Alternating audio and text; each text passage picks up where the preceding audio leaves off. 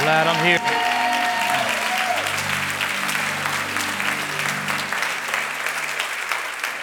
It is appropriate to give God praise at all times.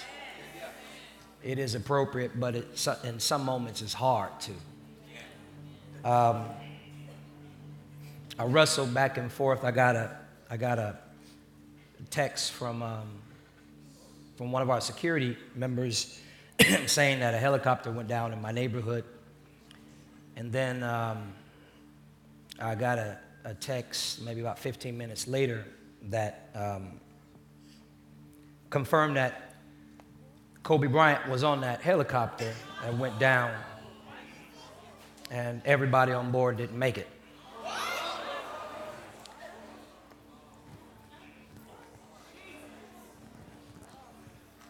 I wrestled. Do I say something? Do I wait till the end? That's a doozy. That's a doozy. So we're going to pray. I don't believe Vanessa was on board.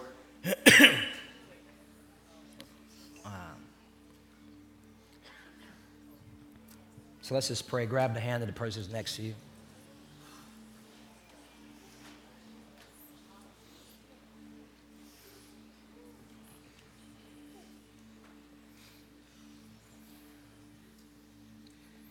And just take a minute in your own way and get what you need. If you need to cry, you can cry.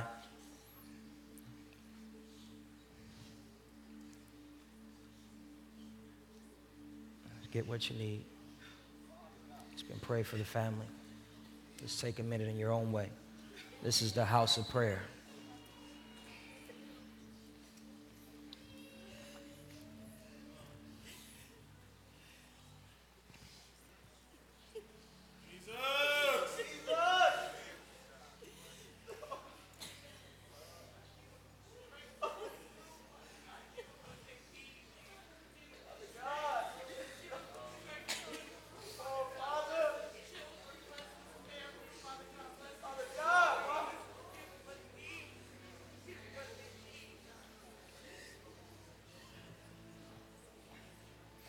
Father, we come to you right now, grateful in this moment that we have someone higher than us to call on, to lean on. Our hearts are in trouble. Some of us knew him, some of us did not. But because of his proximity to this city, his proximity to our industry, to his proximity because of his status and profile, we all had a little piece of him. And we come to you first, God, praying for his family. We pray for Vanessa and his children, his parents, all those who were very close to him. We pray that you, the God of all comfort, who gives peace that passes all understanding, would meet them in this moment of grief. Transitions are the hardest moments in the human experience. No way around it. But God, we know that you can hold them while they weep, that you can hold them while they grieve, that you can hold them while they experience deep anguish. We pray that you would keep them. We pray for our city.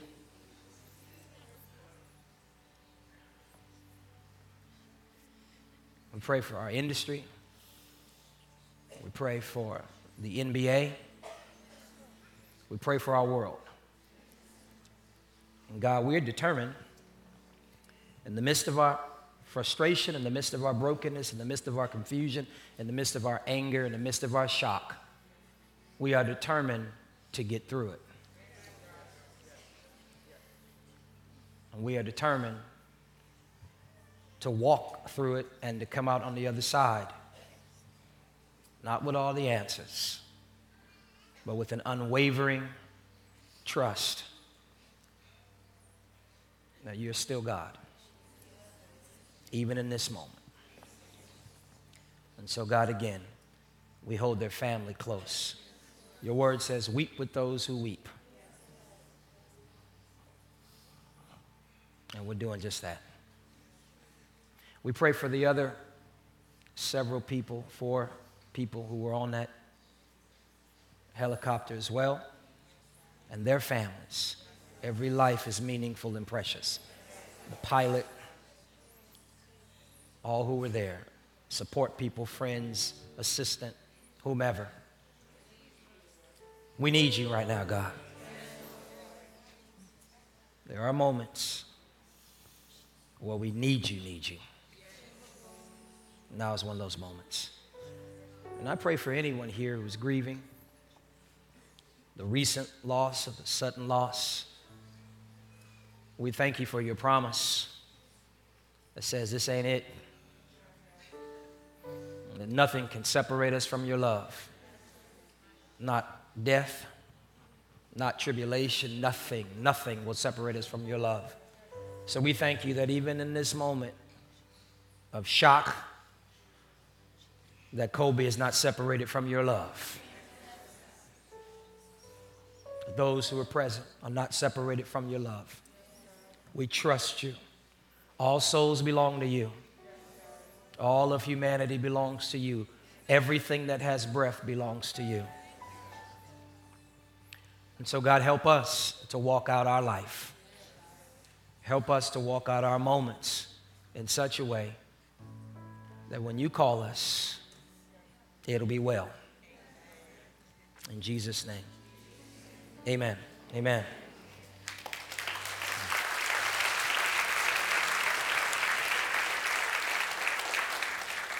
If I might be vulnerable and transparent, I'm a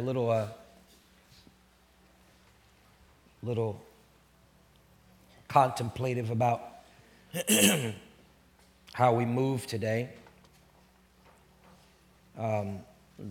As it relates to the series, the good news is I preached it at the 9 o'clock service, which means that truth and that word exists. I just want to make sure I minister to you and that I give you what you need in this moment.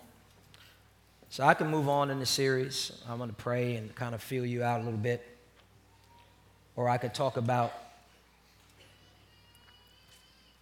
some of the deeper implications of transition. And we can pray, worship, and I got to make a decision. I guess that's what leaders have to do. I have to make decisions.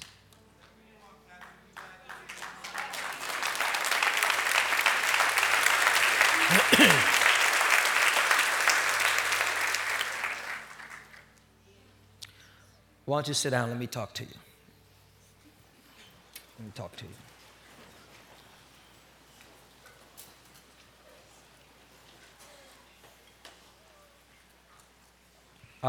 One of the truths that one of the hard realities that guide my life as it relates to people, whether they be children, whether they be spouses, parents, friends, one of the things that I've really come to embrace and to recognize is that they all belong to God. And although we have a sense of ownership and possession over people, whether they're our children or our parents or animals or whatever, friends, the reality of it is we never really possess them. They always belong to God. It's true. And the reason why that is important, there are a number of reasons why it's important. One of the things is it helps us to maximize our time with people because we don't know, it's not guaranteed. We're shocked at transition, but there's never been a person that didn't transition. And you follow what I'm saying? And sometimes what makes it complicated and difficult for us is we say too soon, whether it's a child that passes away of cancer, which is, I've had a friend that was young that was a child that passed away. What perplexes us is the timing. And we're perplexed by the timing as if we are in control of the timing. And so it's challenging, but we have to understand that all spirits and all souls belong to God. They started with God, and they will ultimately go back to God. And the timing of it has nothing to do with us. And so what we do is we maximize the moments, and we treat people well. And we spend time with them, and we make people priority. We don't just walk. I don't care if it's the lowest person on the totem pole on a set or in a studio or whatever. Everybody matters. And so we make it a point to sow the good that we are into people, because we don't know when we're not going to have that opportunity. But what helps me is that I believe that everybody belongs to God. My kids, I love my kids. We have 6 amazing, beautiful kids, and my prayer is that they grow up and they experience life, and they meet God, and they get married, and they have family, and they work hard and make a lot of money and travel the world and all those sort of things. And I desire that for them, and I pray that is that my plan for them will be realized. But I'm also, in the recesses of my heart, recognize that I'm not in control of that. Only God is. And that can be frustrating, but it's a reality. And I think it's a reality that we have to embrace and to embody. And as it relates to death,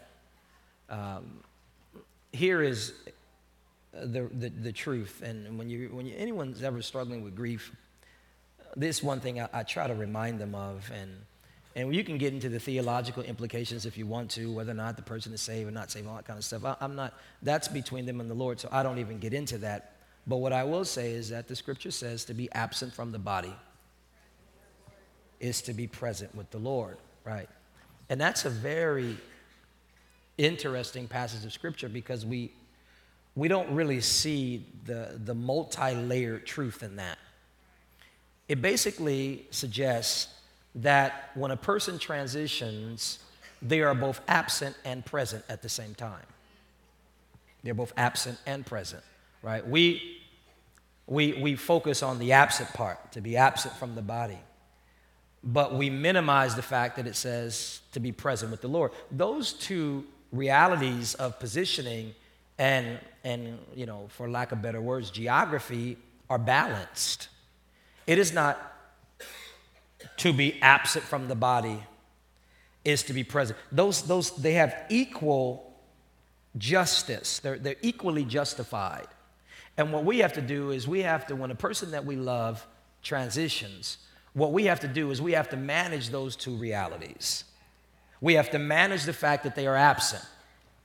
That means that we can't touch them no more. That means that all that we have left from that individual is the memories that we experienced with that individual. We will never see Kobe play basketball again unless we watch. Well, he retired, but so we were already kind of watching the highlights or what have you. But in the context of someone that you may have lost recently, you may never get that phone call again. When I lost my dad, let me tell you something. My dad used to. You don't mind me doing this? It's okay. All right. I just want to just let me. You can go to the podcast. I'll have all that for you there. You will get the message. Trust me. I can run it now if you want. But like my dad died in 2014, and when my dad was alive, my dad talked a lot. You wonder where I got it from, huh? He talked a whole lot. And so he used to call, and I wouldn't take his call unless I had like an hour to spend on the phone. I'd text him, say, "Dad, I'm busy." You know what I mean? I'll call you when I have like an hour to spare for him to talk. And it was not an exchange. It was like, "Dad," and he was just pouring into me. And I know why he was doing it now. But since he passed away, what I would give for one of those phone calls. Just give me 3 hours. It's all good. I just want to hear your voice. And I had to, when he passed away, I had to kind of shift. And I had to recognize that he is, in fact, absent in the way that I used to experience him. I can't, that call, won't come in anymore. The other day, I go back, I still have his text messages from like 5 years old or whatever, 6 years old now, almost. And I still have his text messages, and I'll go and I'll experience his personality in the text messages that he sent. But I have to deal with the fact that I can't access him the way that I used to access him. And I lost a cousin who was like a brother to me in 2003. And it's the same thing, great-grandmothers, family members. This is going to help somebody. I recognize that I can't access you the way I used to access you, because in that place you are absent. But just as surely as you are absent in that place, you are present in this place. And so the question is, where is that place? Right? It says to be absent from the body is to be present with the Lord. So there was a shift.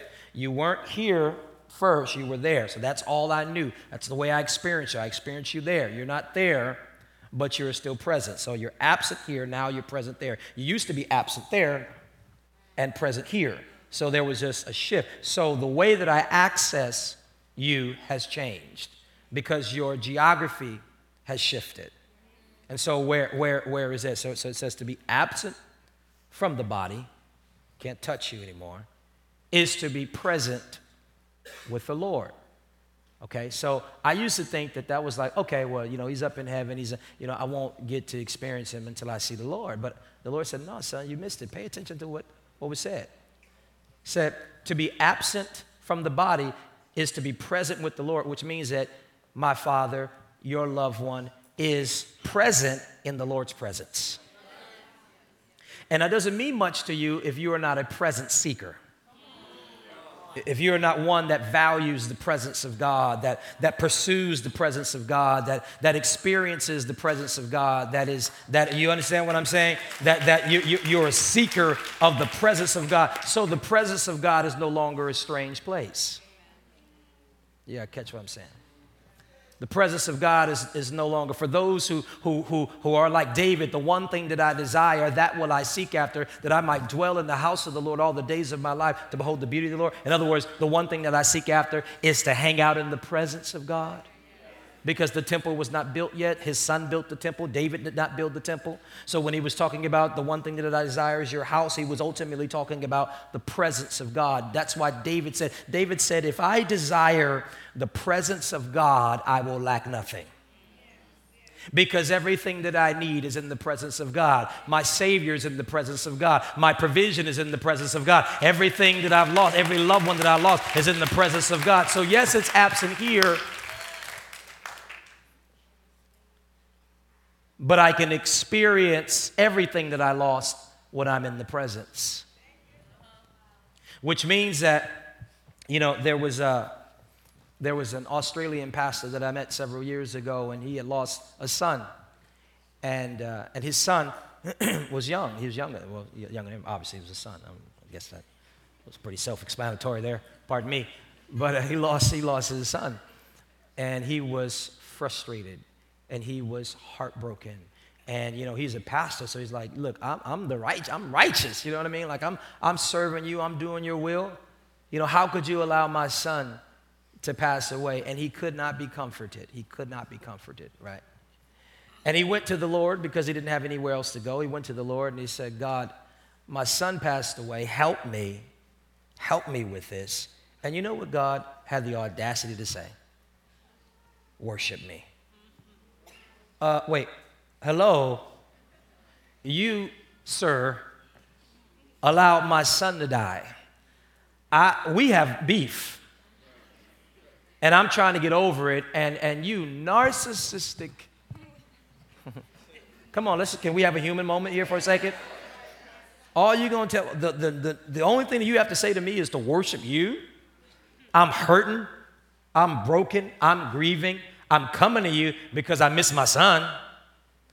And I'm trying to get, you are the God of all wisdom. Surely you have some counseling for me. You have some revelation for me. You've got something for you. Surely you've got that. And the only thing you're going to say to me is worship me.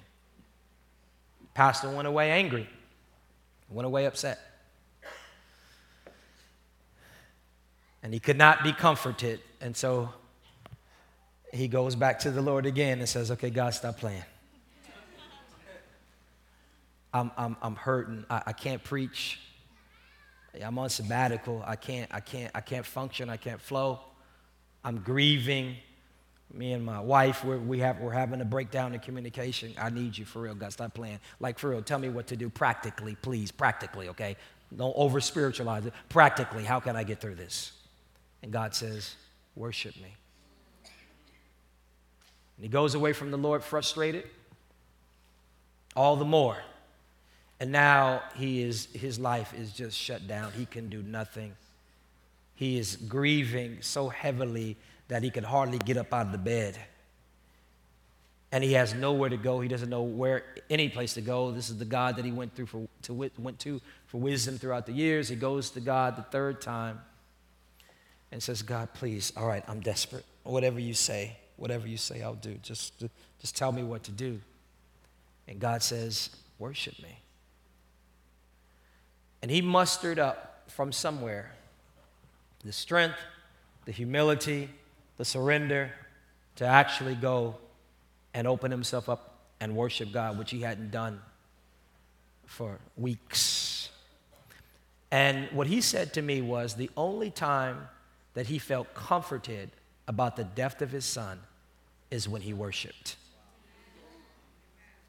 Now, you got to think about what worship is. Worship is not about singing, although singing can be a part of our corporate expression of worship, and it can be a part of your personal worship. But worship is not about singing. Worship, literally and spiritually, is one's opening. It's an opening of oneself up to the presence of God. So I worship because I have brokenness. I'm human. I have brokenness, whether it comes through the loss of a loved one, whether it comes through a heartbreak, whether it comes through some tragic series of events that happen in my life. Brokenness is a reality. It just is what it is, a misunderstanding, whatever. We have brokenness, right? And God is holy. And holy has to do with wholeness. Holy is not God pushing you away. It's not, I am holy, so therefore clean yourself before you come and touch me. That's not God. To be holy is to be spiritually whole. So God is spiritually whole in every way. And the atmosphere, right? Psalm 96 says, worship the Lord in the beauty of holiness. So the atmosphere of God is holiness or wholeness. So worship is when I extend my brokenness to a whole God, to his wholeness. And as the atmosphere of wholeness begins to invade the atmosphere of my brokenness, I get healed. Are you tracking with me? And so not only because of that reason, but also since the Son was in the presence of God, he felt near the Son, because in wholeness there is no context of loss. There is no concept of lack. None of that is there. Everything is there. In his presence, there is fullness of joy. In the presence of God, there is no knowledge of lack. There is no knowledge of defeat. There is no knowledge of deficit. And that's why we ought to get lost in the presence of God via worship as often as we can, that we might step into a reality where everything is so. There is no lack. All the promises are there. The peace is there. And our abundance is there. And beyond that, our loved ones are there.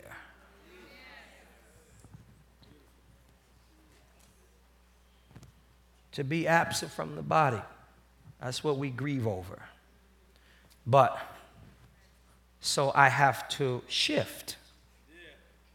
Now, it's not easy, right? Because you're dealing with an absence, right? It's a loss. It's real. But there's also a gain. There's also a gain. But I have to become somebody to access what I lost. Are you tracking with me? And that's in life. So whoever you may grieve over,